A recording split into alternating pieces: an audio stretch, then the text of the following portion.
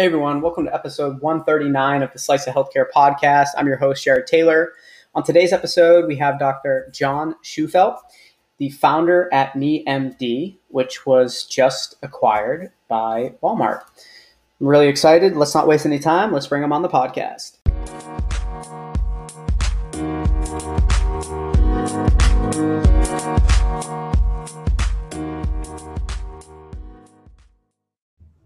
Thanks so much for joining me on the Slice of Healthcare podcast. How are you today? I'm well. How are you? Thanks for having me. I'm honored to be here. Absolutely. I'm excited for us to chat. It's been, like I was just telling you, a crazy day, but I'm excited for the opportunity to chat with you. And I just want to quickly say congrats on the recent acquisition by Walmart. That's huge. Congrats to you and your team. Thanks. Yeah, we're very excited about it. It's been an 11-year journey, and basically a whole tribe has been involved. So it's been a real honor to be a part of it. 11-year overnight success, right? 11-year like Ray Kroc, a 30-year overnight success. There you go. Well, I'd love to start by, if you could tell the audience a little bit about your background and kind of how you got to where you are today. And then we can go into talking more about MeMD and the acquisition, but I'd love to start there. Sure. I'm a board certified emergency medicine physician, did my medical school in Chicago, my emergency medicine residency at Christ on the south side of Chicago. I've been really practicing emergency medicine ever since. In the early 90s, I started what turned into a large chain of urgent care centers called NextCare, and I exited that in 2010. And about a week later, started MeMD. The reason for MeMD was I saw a lot of patients in the urgent care, but also even in the emergency department that did not need, hands-on physical care. And I'd always used to joke, well, what happens if somebody doesn't have a friend that's a physician? And the kind of light bulb went off, and I thought, well, virtual care, of course. And so I found a software solution that wasn't really meant for patients and physicians. It was meant for physician to physician communication. Kind of retooled that, did B2C. And started that. Really, I think we saw our first patient in early 2011 after about 4 months. And it has really been a steady, albeit slow sometimes, growth pattern since then. How'd you come up with the name, out of curiosity? That's what always draws me in at first. And I really like the name, short and sweet. Was there anything specific, or was it just like, yeah, this sounds like a good name, let's roll with it? Well, it's kind of funny. So for NextCare, it was after months, well, probably not months, weeks of thinking of names. And I even hired a naming agency. And finally, they kept sending me these sheets of names. And I said, God, I hope it's the next one. And then I thought, next one, NextCare. And all of a sudden, it was NextCare. Before that, it was Arizona Family and Urgent Care. And so I heard someone answer the phone, welcome to Allfuck. And I thought, that's not going to be a name. So for MeMD, it was right after kind of the iPhone came out. So I thought about some variation of I something, which didn't make any sense. So I thought, what about something with MD in it? And then MeMD kind of stuck. And then it was MeMD.me. And so it was basically trying to help people take care of themselves. And that was kind of the genesis of it. So you were able to, I think I read something that you had something like 5 million members, or is that right? Yeah, I think about 6 million members right now in all 50 states, and hundreds of practitioners for both behavioral health and medicine. That's congrats again. That's a huge accomplishment. I always have to ask when I see those numbers, because those are very, very big numbers, and it shows part of the reason, I guess, why Walmart was so interested in you, right? To be able to accrue that type of number, and then also to be in all 50 states. That's huge for really them to continue to lift off their emergence in healthcare. Right. It's it was a slow growth process. Thankfully, we have some great physician recruiters. As you've probably guessed, COVID certainly helped accelerate our growth. I mean, we were plugging along steady, until then, and then all of a sudden last March we just kind of skyrocketed. And of course, it's tapered off since then. But I think COVID accelerated the whole virtual medicine space by probably 2 to 3 years.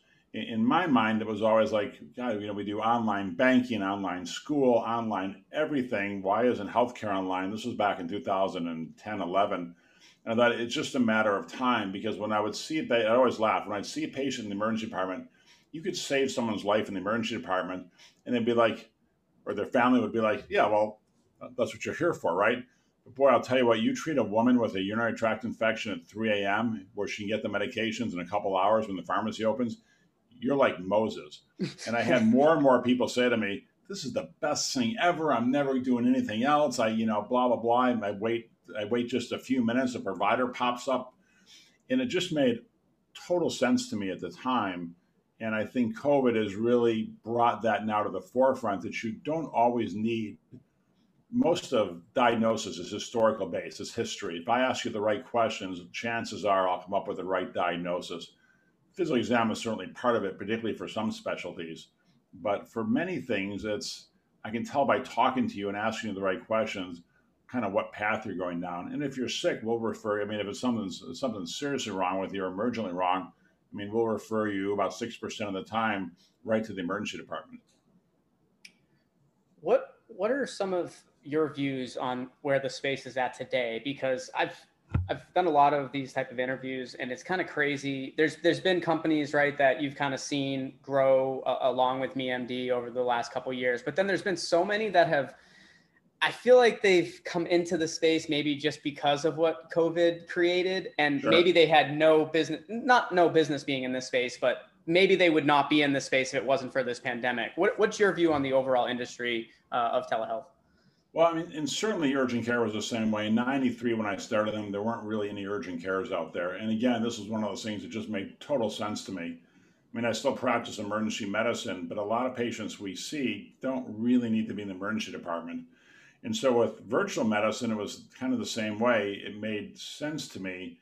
And I think despite that, it was still a burgeoning market for quite a while. And then, as you said, COVID popped up, and it was like, they kind of played the Me Too game. Like, oh my God, I can rent someone's software system and find a few physicians and open up, kind of a pop-up shop for a virtual medicine. And yeah, I think COVID helped them do that. Now the question is sustainability. I mean, there's a number of large players out there, of which now Walmart will be one of them, and it's going to be, I think, harder for the quote unquote mom and pops to be able to play in that space unless they're very niche oriented.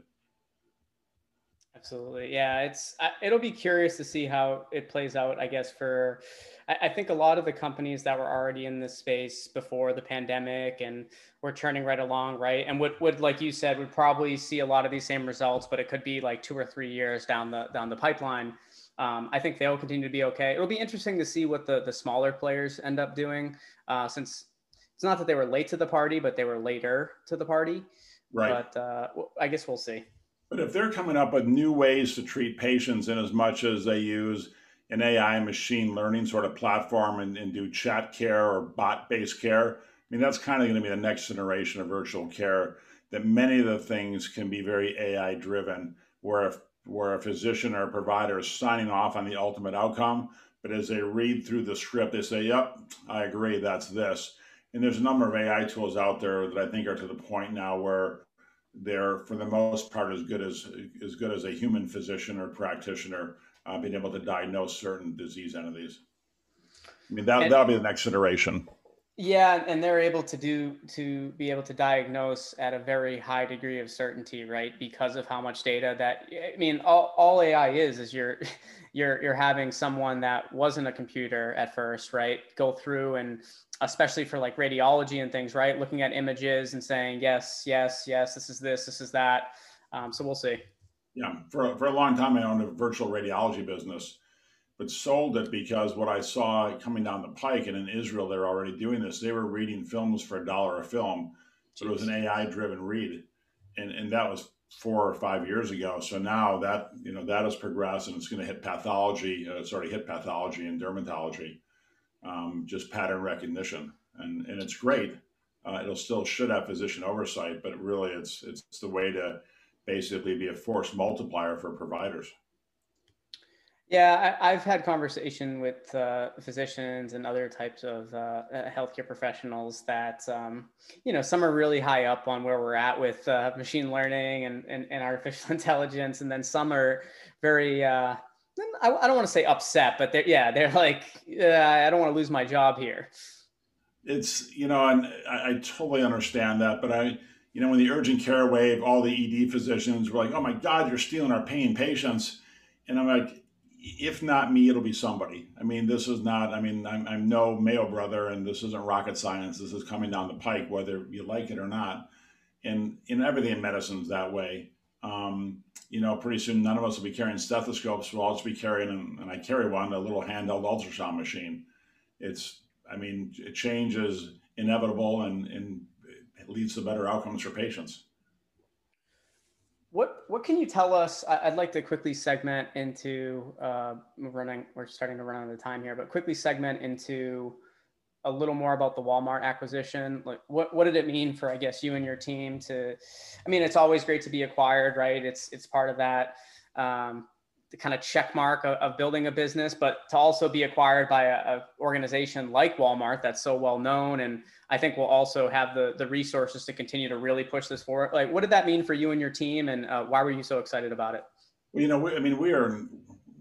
incredible, would be an understatement, incredibly honored to be even thought of by Walmart. And when we had the opportunity to meet their team, they have hands down been professional, forward thinking, kind, and very patient centric. And so for me, that was a must have. And Walmart's aspiration is to change the world of healthcare. And given the team they have there now, I have complete faith that they'll be able to do it. I can't really speak to what their plans are, but in my head, I can kind of see how this OmniCare will really again change the face of healthcare. So it's going to be a wild ride to see what they do with this. Well, it was interesting to hear the announcement of this acquisition, which was also, who knows if it's directly related in any way, but a couple weeks after Amazon announced that they're expanding their Amazon Care business, right, into, I think, all 50 states. It was really interesting to see, and I think that the different news stations and article writers were having a field day with that to try to say, like, is this why that this happened, and why? Also, I also read a couple things. It was like, why didn't Walmart just try to create their own? And I thought it was a great acquisition. I followed you guys for a little bit. I've done some research on you, and obviously this is the first time we're having a conversation. But I thought it was a great acquisition for them, especially where you were already at. It's funny reading all the different takes on it. It's and I honestly haven't read too many, but I think one of the reasons is we had a 50 state network of providers. We've done it for 11 years. I've already made every mistake in the book, some of them a few times, and so having that institutional knowledge, I think it means something as opposed to trying to reinvent the wheel yourself. Walmart could frankly, in Amazon too, I'm sure, but Walmart could frankly do anything they want to do. But I think this is the path of least resistance for them. And I think we are very aligned on our visions for the future of healthcare. Absolutely. Well, I'm excited to continue to see what you do next, because if I had to guess, you'll have multiple things up your sleeve over the next couple of years. It just seems like that's the type of person that you are. So hopefully you and I can stay in touch. I'd love to have you on again sometime. We can talk about some different issues happening within healthcare, but I want to thank you so much for being a guest. Thanks, Jared. Honored to be here. Appreciate what you're doing, and thanks for spreading the news. Thank you.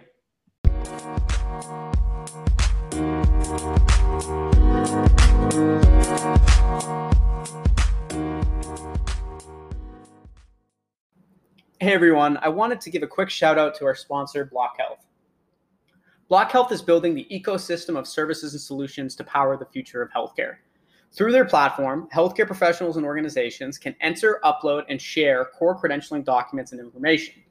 Professionals and organizations then have the opportunity to use that information to order multiple services and solutions like credentialing, state license registration, certifications, payer enrollment, renewals, and more. On average, the Block Health platform saves users 40 to 60% on credentialing and licensing related costs. Organizations can use Block Health as an extension of their team or as their whole licensing and credentialing team. Today, Block Health works with some of the top healthcare organizations. To learn more about Block Health, please visit www.blockhealth.com. That's BLOCHEALTH.com, and follow them on their social channels at Block Health. Thanks for listening.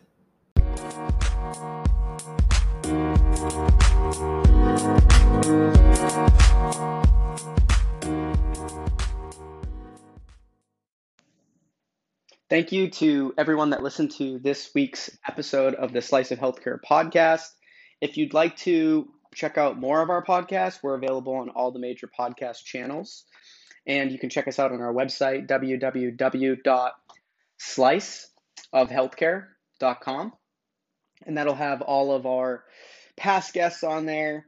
You can see our sponsors, and you can learn more about actually becoming a guest.